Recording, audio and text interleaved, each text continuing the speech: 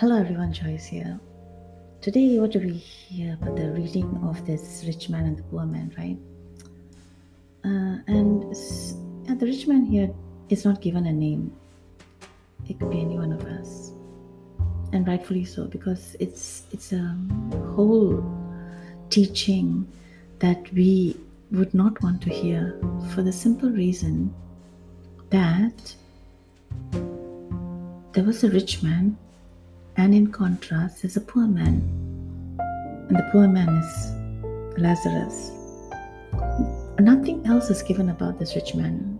That he could be morally right. He could be morally wrong. We don't know whether he was a good man or whether he was an evil man. So the point, and the story revolves around the fact that he is feasting, and it's so descriptive.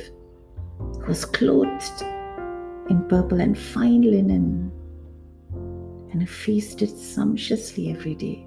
Not just feasted, but sumptuously. His table was laden with rich food every day. And at his gate lay a poor man named Lazarus, full of sores, who desired to be fed, and then the story goes on that the rich man does not even pay heed to him.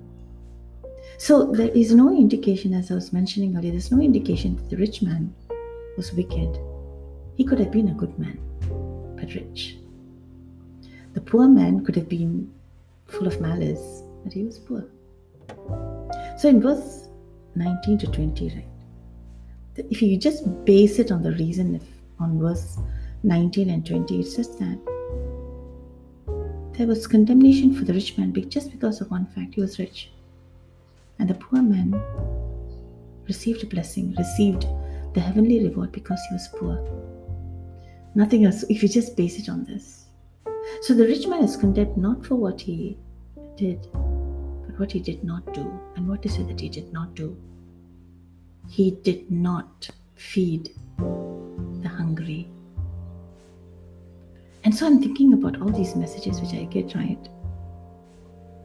And I refrain from sending such messages to people. May you be prosperous today. May prosperity fill your house today. And it's sort of, who does not want to be rich? But I shirk when I read those messages. Although I desire to be so rich, to have so much of money. But yet there's a warning. Today there's a warning. By very fact that we are rich,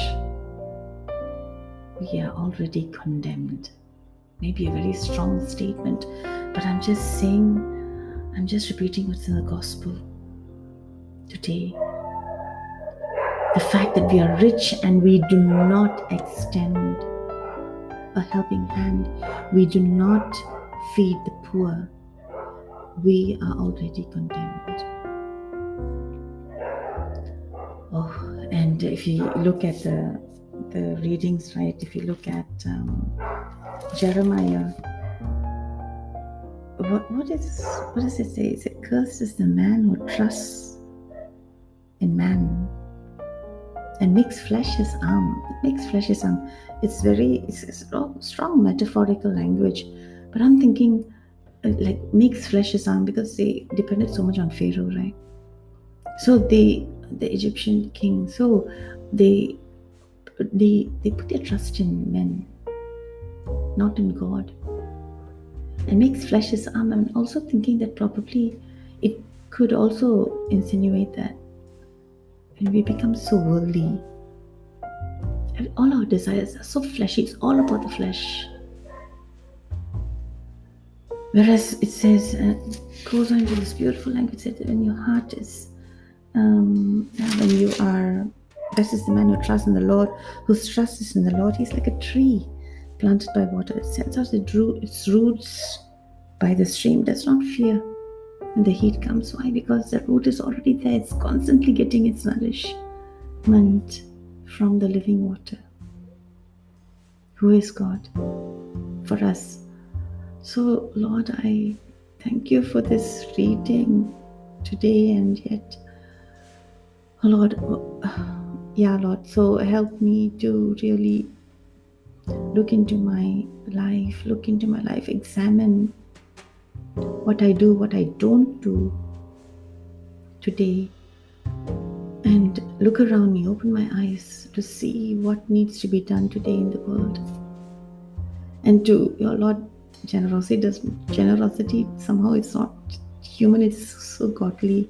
So I ask that you pour down the spirit of generosity into my heart, so that I may give and not count what I'm giving.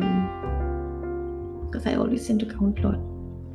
When I give, I'm like, oh yeah, I'm giving this much, and I'm like calculating how much have I given.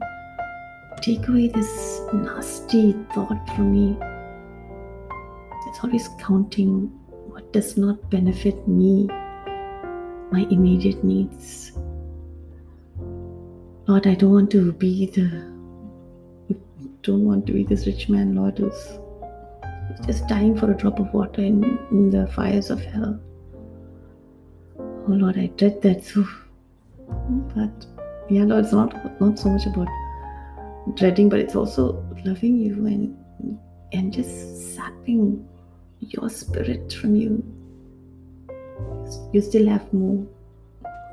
So give me more of your spirit, Lord, that I will just be soaked in your presence and just live by your standards. It is easy if you are with me and your spirit is with me. So guide me today, Lord, and help me to be generous. Amen.